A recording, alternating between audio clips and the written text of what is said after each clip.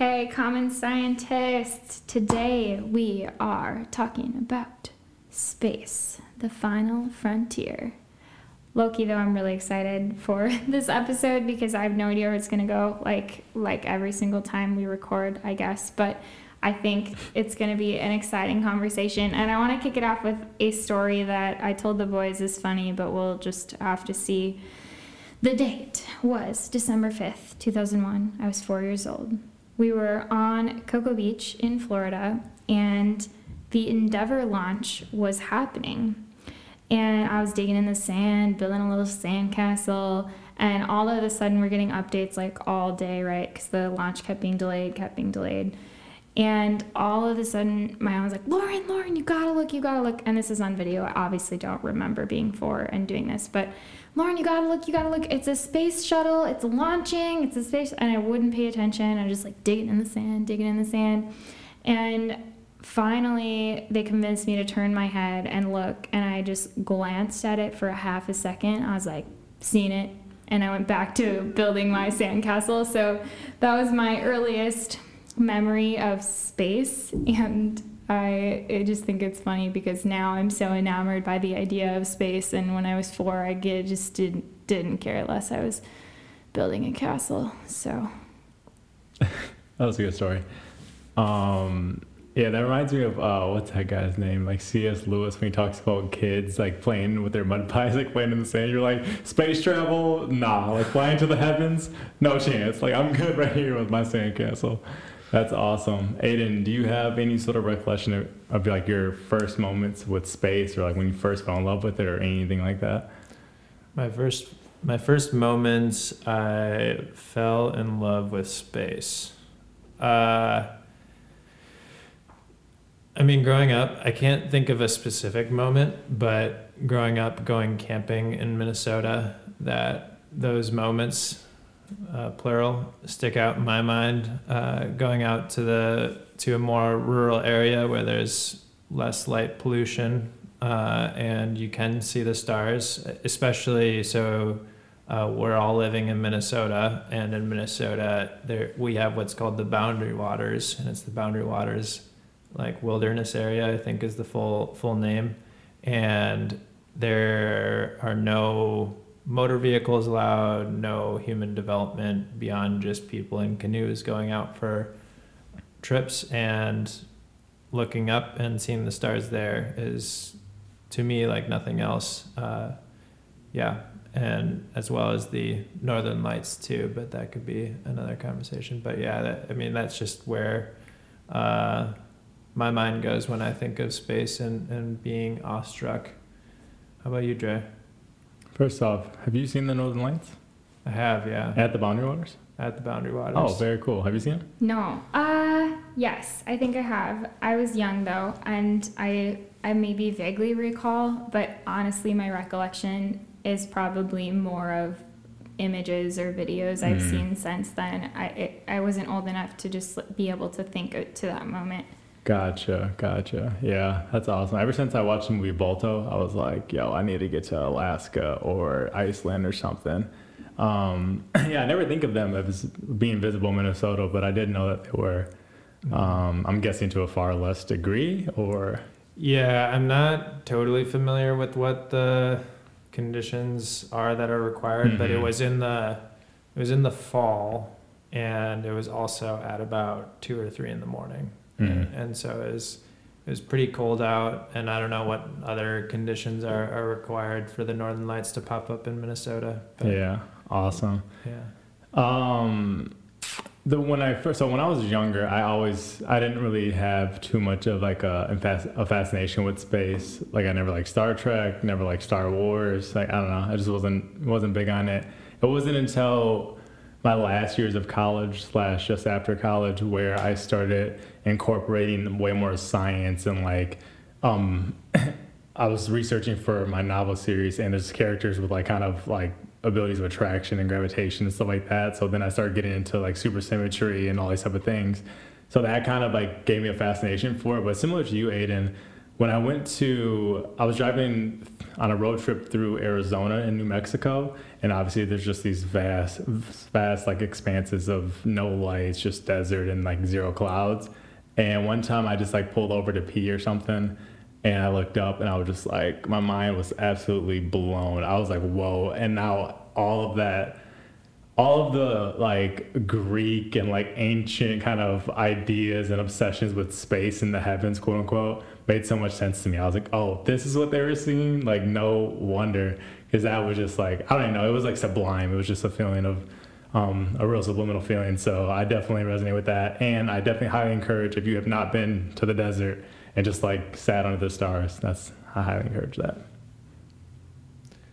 Man, here's something that I did not, it's funny, we were talking about doing our research in advance of the episode and then not using the material that we researched, because this is something that I did not come across in my research in advance of this podcast, but I have come across in the past, is this hypothesis. I haven't looked into it beyond that, but I just remember coming across this idea that we are, as a people, or most urban people at least, are more, or possibly, again, because it is a hypothesis and there's no I have no data or anything to back it up, are possibly more self-centered, because they don't see the stars as much. They don't have this awe-inspiring experience of being small.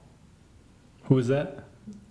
City people? Again, I remember, like city people and like the light pollution. But I buy it. Yeah, I grew up not in the city, not self-centered at all. Super humble. Super humble. I think I buy it though, because that's pretty similar to like when you're with the ocean, when you're like on a mountain or something. I feel like all those sublime feelings where you feel ultra connected, like you said, ultra small, and just like you're this small piece to something so much bigger than yourself. That's interesting little fake data point. Yeah, pseudo quasi theory. I like it. I'm adopting it until some inconvenient fact comes up. They're so inconvenient. Man, so I think being 4 was probably my first space encounter, but then I read a lot of science fiction and a lot of space type novels early on, so I think that was probably my first fascination more intentionally with space, was reading about it. And now in my adult life, I've paid attention to somewhat of some of what Elon Musk is doing in space, and we can touch more on that. And I also then have taken physics, and so I know some of the meta equations of like why is it that I'm standing here, how much force is on me, how much force are between two planets, and those sorts of things. And then I'm also wildly fascinated with the idea that there might be life beyond us. So those are kind of 3 areas that I spent my time diving a little bit into, the science of science fiction. I'd love for you to comment on that, Dre, but I think one thing that comes to mind as far as the life being out there is, have you guys heard of the Drake equation? Yeah, I have. Dre has, Lauren has not. So for our listeners, in 1961, Frank Drake proposed the Drake equation. And the Drake equation was just this super simple back of the envelope kind of calculation where he was trying to figure out what the probability is, or what the chance is that there is life out there in the universe. And so the factors in his equation are, so they all multiply to n, which is the number of civilizations in our galaxy with which communication might be possible. So that's a key piece there. And then our star is the average rate of star formation in our galaxy.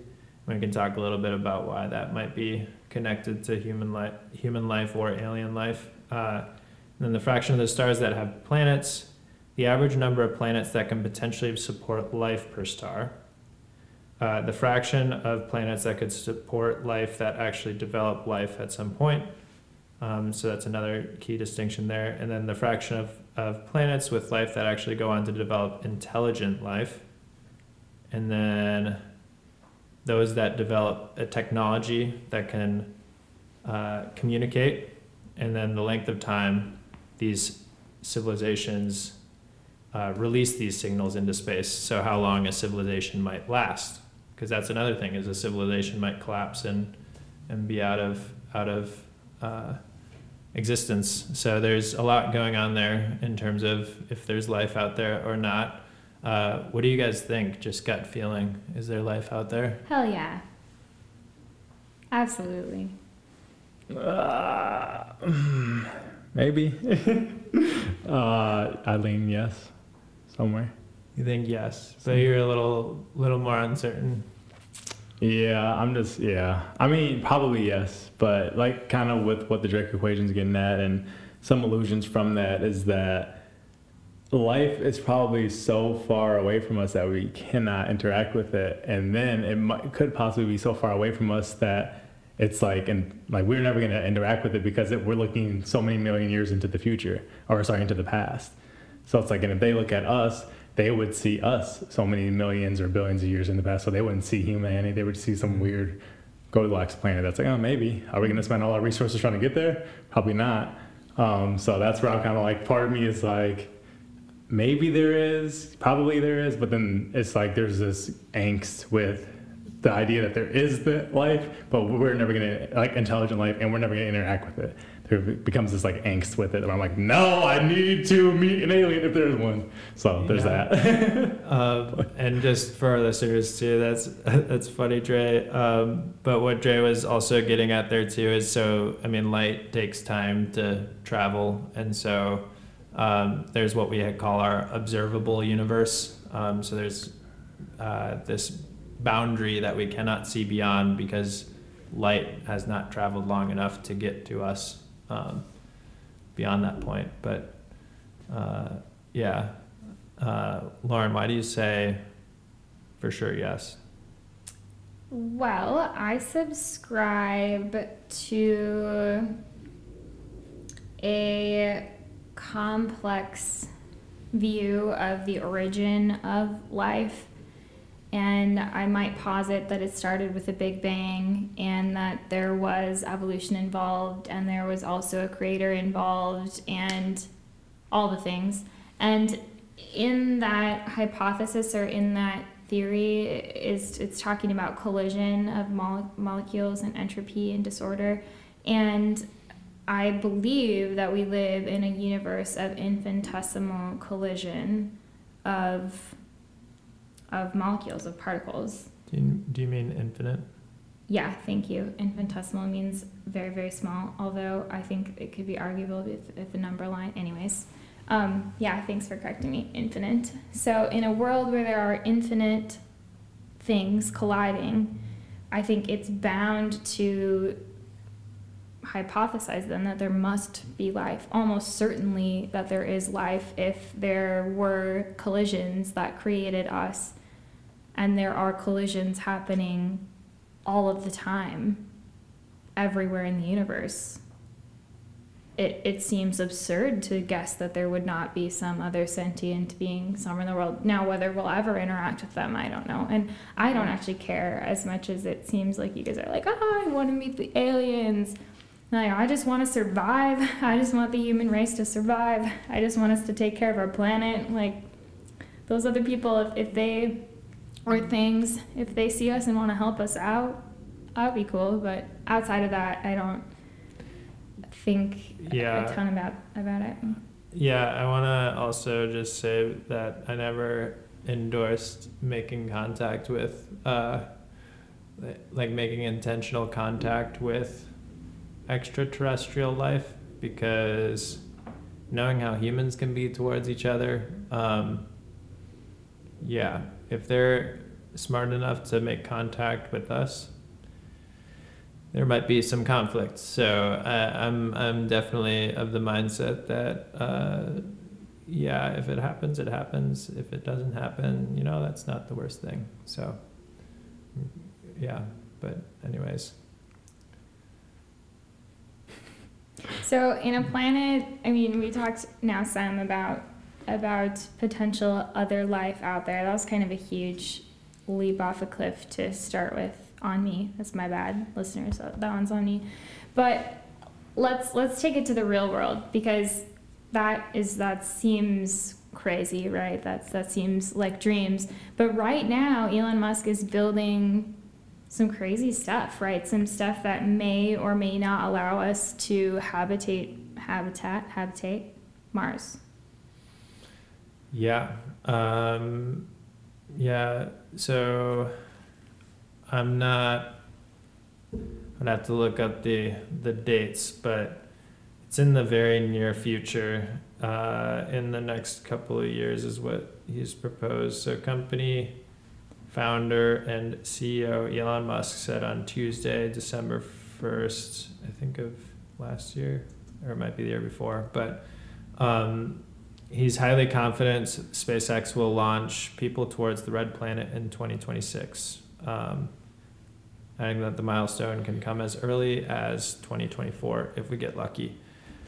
So, yeah, that's not that far off. That's 3 years away. One caveat with that is, so I think it's every 2 years. There's based on our orbiting cycles, it's about every 2 years that we're closest to Mars. So that would be when such a launch would happen. But even beyond Elon Musk, so this was something that I came across in my research that I thought was quite bonkers, is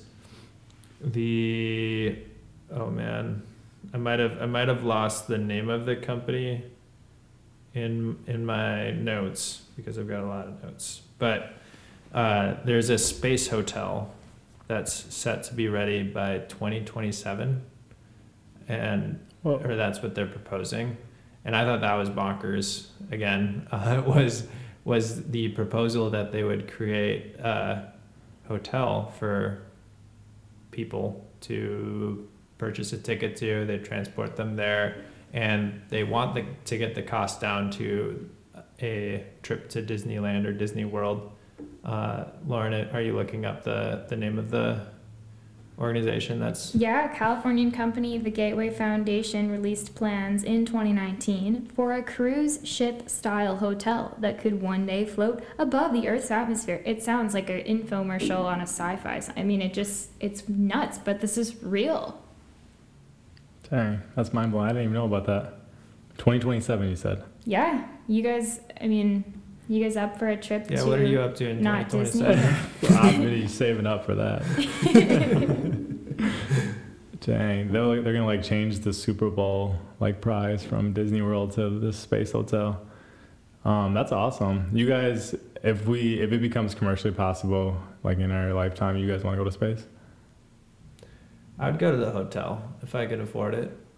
I think that's, again, a key distinction is if I can afford it, because that's one of the most significant challenges to space travel right now, is it is quite expensive, and there's a number of different ways that people are tackling that. But yeah, if I could afford it, I would go to space. I would not necessarily say that I would go to Mars though. I don't think I'd sign up for one of those expeditions. Yeah. But did we remember how long it takes to get to Mars? Oh, yeah, you might. What about you, Lauren? You want to go to space? Man, I don't know, you guys. I'm kind of conflicted. I'm enamored by the stars and the beauty and the awe, but there's some part of me that believes that if I went to space, I might feel like I'm abandoning our planet. Mm-hmm. And that doesn't feel good. I'm having some cognitive dissonance about that. If I get so excited about space, space is great. It's cool enough. But we're doing a pretty shit job at taking care of our Earth right now, which is already fantastic and freaking gorgeous. And there are so many places of this world that I have not seen yet that I don't know if I'd want to throw away the money to go to space, if I could instead, I mean, like, be in the Andes, or I mean, I can think of 100 other things I haven't seen of this world yet. Okay. Yeah, that's fair. I disagree, but that's fair. Other side of the spectrum, but no, yeah, that's a really good point. There are definitely some wonders on Earth. No I think question. I would rather first do a submarine expedition in the depths of the ocean. Yeah. I would way rather not do that. Like, yeah. in that instance, I would way rather go to the Andes, because, yeah, what is there to see down there? It's so dark. Something cool. I don't know. I haven't been. Speaking of which, I don't even know how space works. Is it dark up there? Or is there just stars blinding you all the time? I have no idea. I know they're not blinding you, I'm joking, but I have no idea what space looks like. I think most of the depictions that we see of space would be quite accurate, also based off of what satellite images have shown, that it's mostly darkness, except for when there is the absence of darkness, which is light, right? Yeah, and that would be stars and planets. Yeah, and yeah, so that's, I mean, yeah, exactly. It would be pitch dark, besides for like planets that might reflect light off of a star. I understand that aspect of space. I mean, if you were, because you're saying there's some sort of lack of interest, or maybe even like a kind of like a fear or like an aversion to being in the depths of the ocean where there's no light except for your submarine, whatever you guys are emitting, and obviously some cool little bioluminescent fish down there. But what I'm asking is, when you're in space, what do you see? Besides Earth. You don't look at Earth, you don't look at the moon or the sun. What are you looking at? Are you looking into blackness, or are you looking at other stars? Are you looking at our galaxy? I don't know. That's what I'm asking.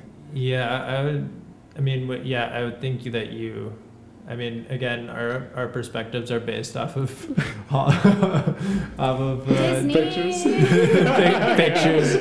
pictures and yeah. So can't think of what's that little dome, geodesic dome called that just I can't think of it. But dang, submarine, and they also say, I don't know if this is just like a fake kind of stat that they always say, but they're always like, oh, we know less about our oceans than we do about space. Isn't that like a common thing that people say?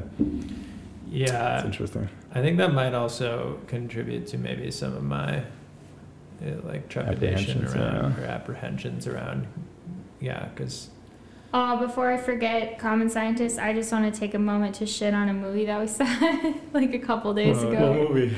It's called Voyagers. I'm pretty sure the ratings are already awful, but it involved space and the future of humanity. And if you care about your health, like your physiological health, you should not see the movie. Yeah, my chest felt tight space afterwards.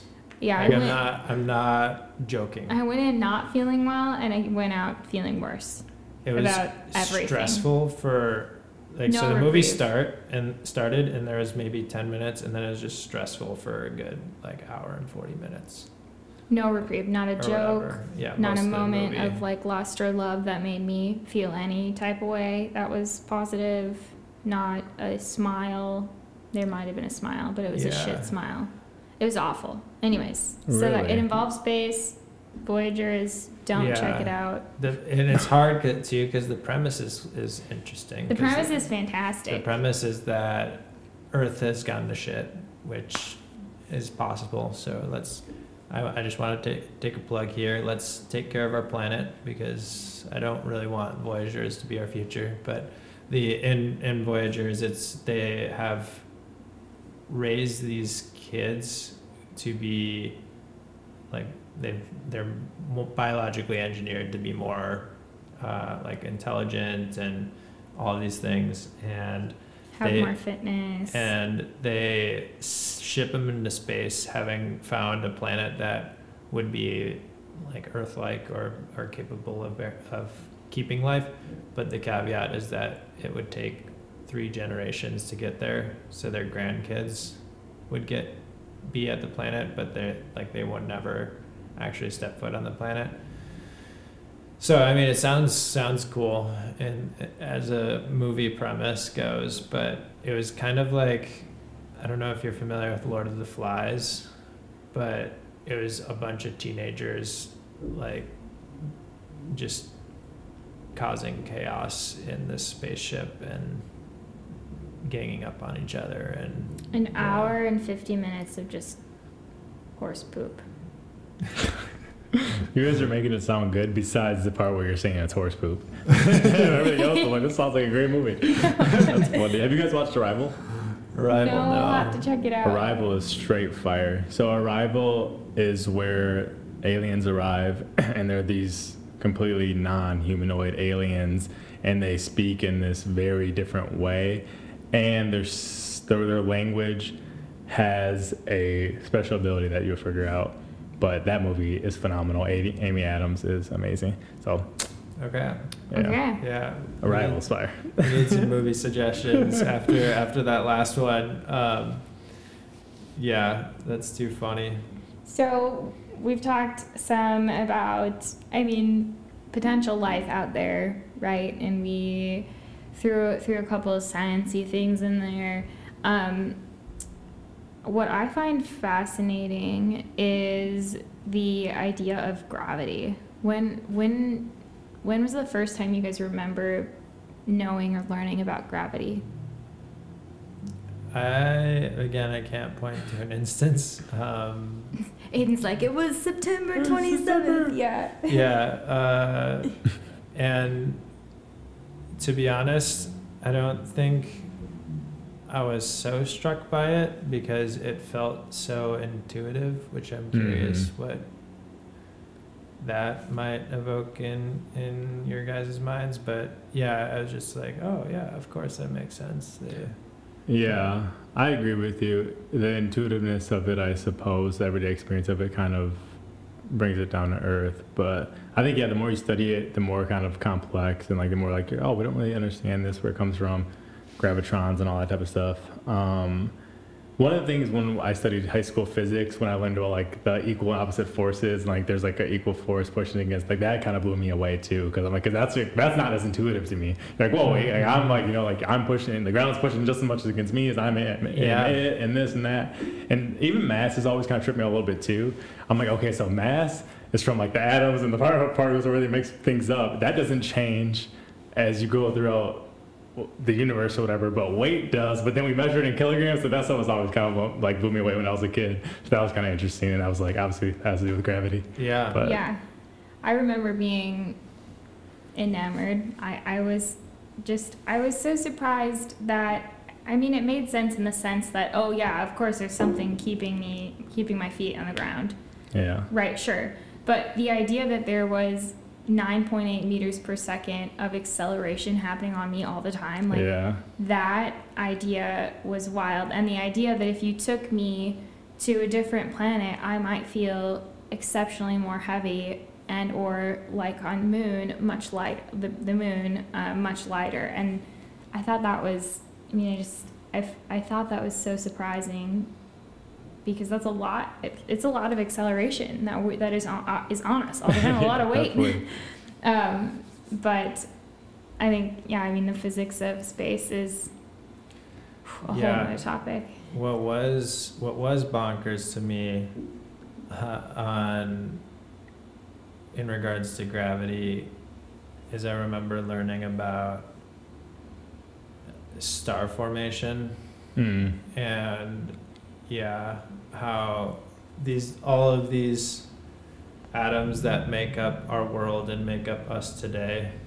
The line that many people have heard is that we are all stardust, and that kind of comes all the way back to this idea of gravity and two particles out in space attracted to each other, and then they glommed on another one, and then they kept building and building and building until pressure became a factor, and we ended up with stars, right? And so there's that in and of itself, and that process is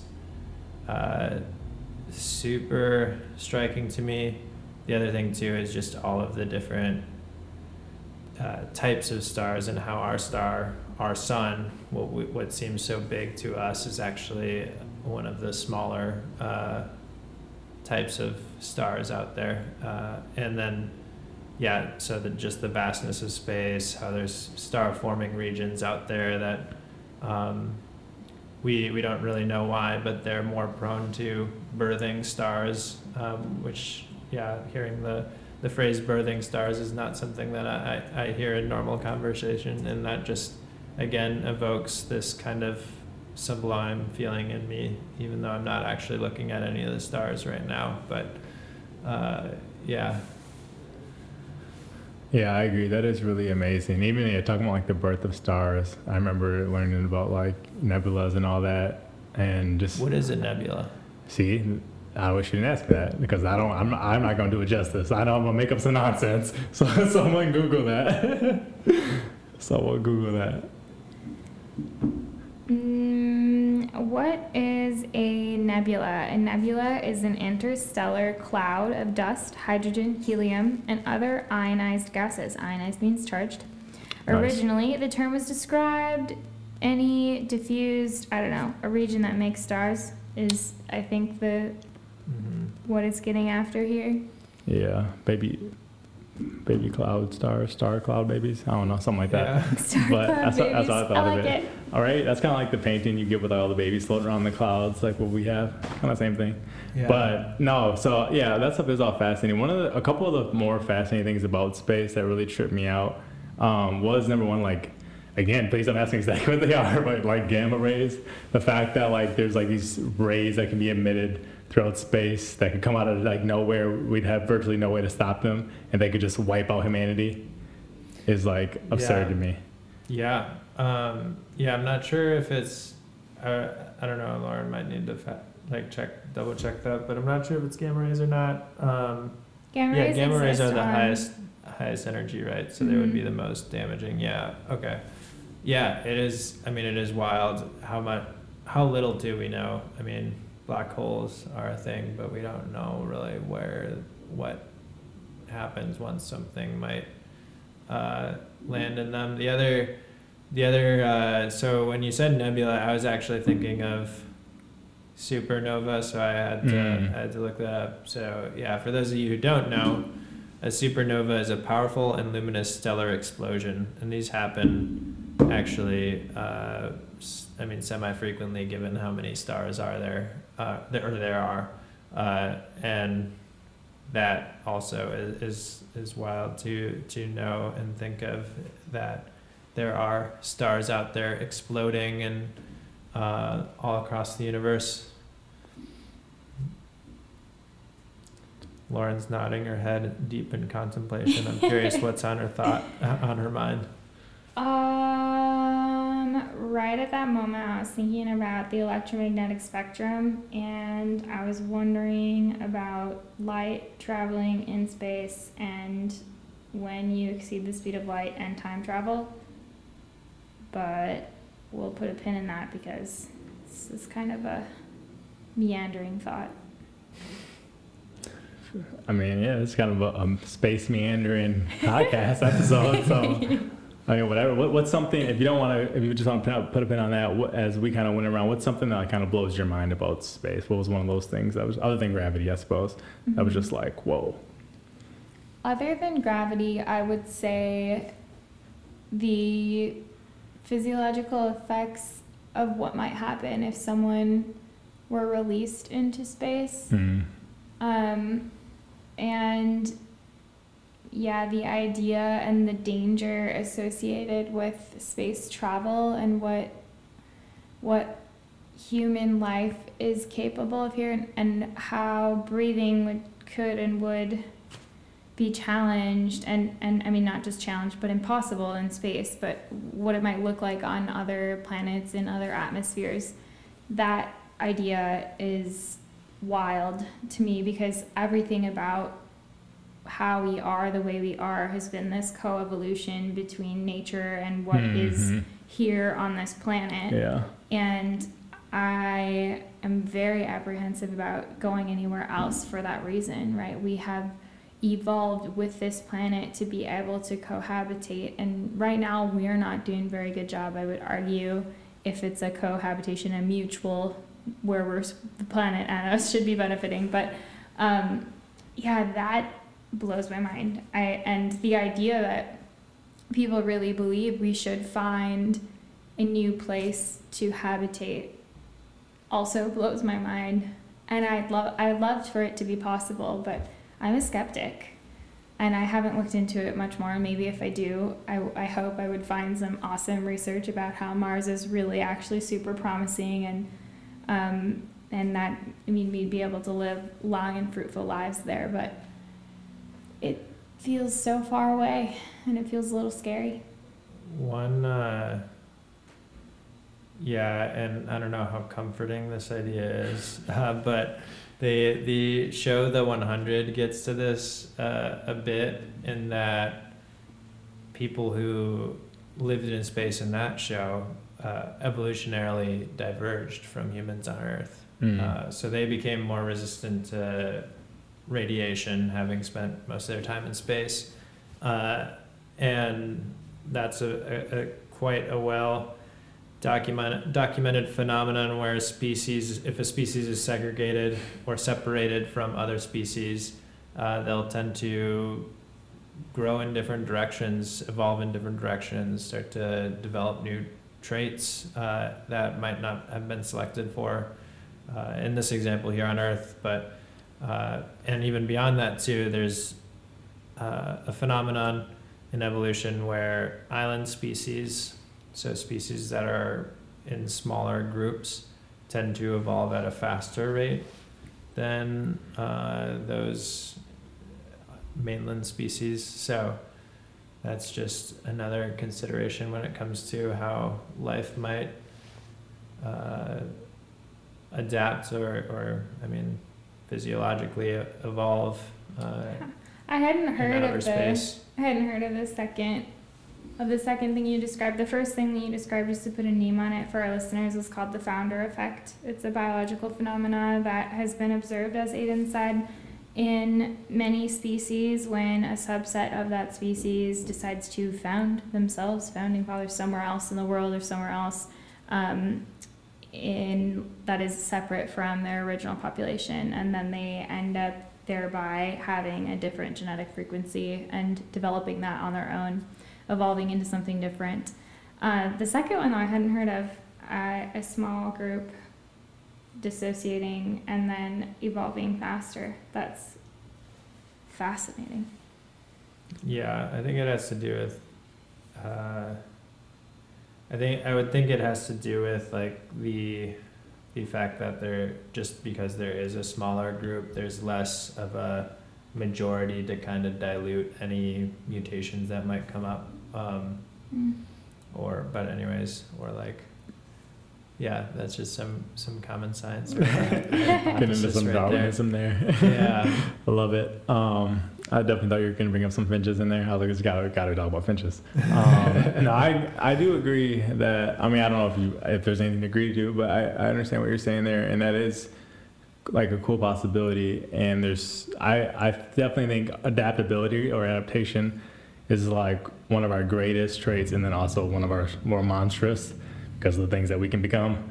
But also with what Lauren is saying too, I definitely do have a lot of kind of reservations, because that's just for us to try to adapt and evolve to the pressures of space, the environment of space is like, it's almost like you said, it's terrifying. It's like, who knows what? I mean, we do know some of the effects it has on our body. We obviously, no one's been pregnant or anything up there, correct? So we don't know like what happens if a kid is born in space. How do we circumvent and kind of, I guess maybe over hundreds of years and generations, we kind of build our own sort of, I don't know, pterodome or whatever, and then slowly implement and see what happens to us. But I don't know, yeah, I'm definitely like a little bit, I'm like, ooh, can we handle that? Like, we're still Earthlings, right? I don't know exactly where we come from, but it's like, we are definitely Earthlings, so I'm not sure if we can, but I definitely think, I'm also, so you're just talking about, I guess I won't put words in your mouth, but I'm definitely hearing some reservations about, is it even worthwhile to like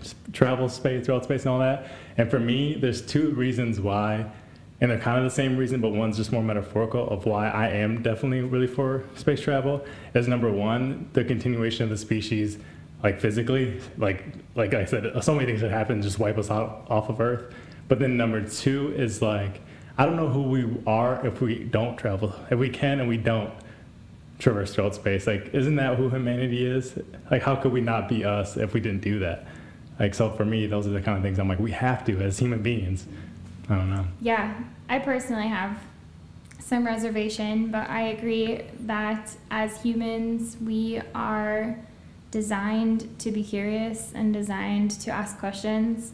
And I think, if anything, on this Common Science episode, what you guys heard was a lot of unknown, and that there is science there, but it's kind of meta, it's kind of nuts, some of it more so than other pieces of it, but that at the end of the day, we want to come to the table and ask questions. And while you hear a lot of reservation now, I want you guys to think about that this reality will be possible in our lifetimes. Maybe not living in space, but it seems going to space, it seems a trip to a space hotel will be possible. And so I would encourage everyone as common scientists, as we did a little in this conversation and will continue to ask questions and search for answers and search for meaning and search for something that feels good to you. Maybe we don't have an answer about whether space should be conquered or not, right? But maybe you can find out a little more about the common science in your life regarding space.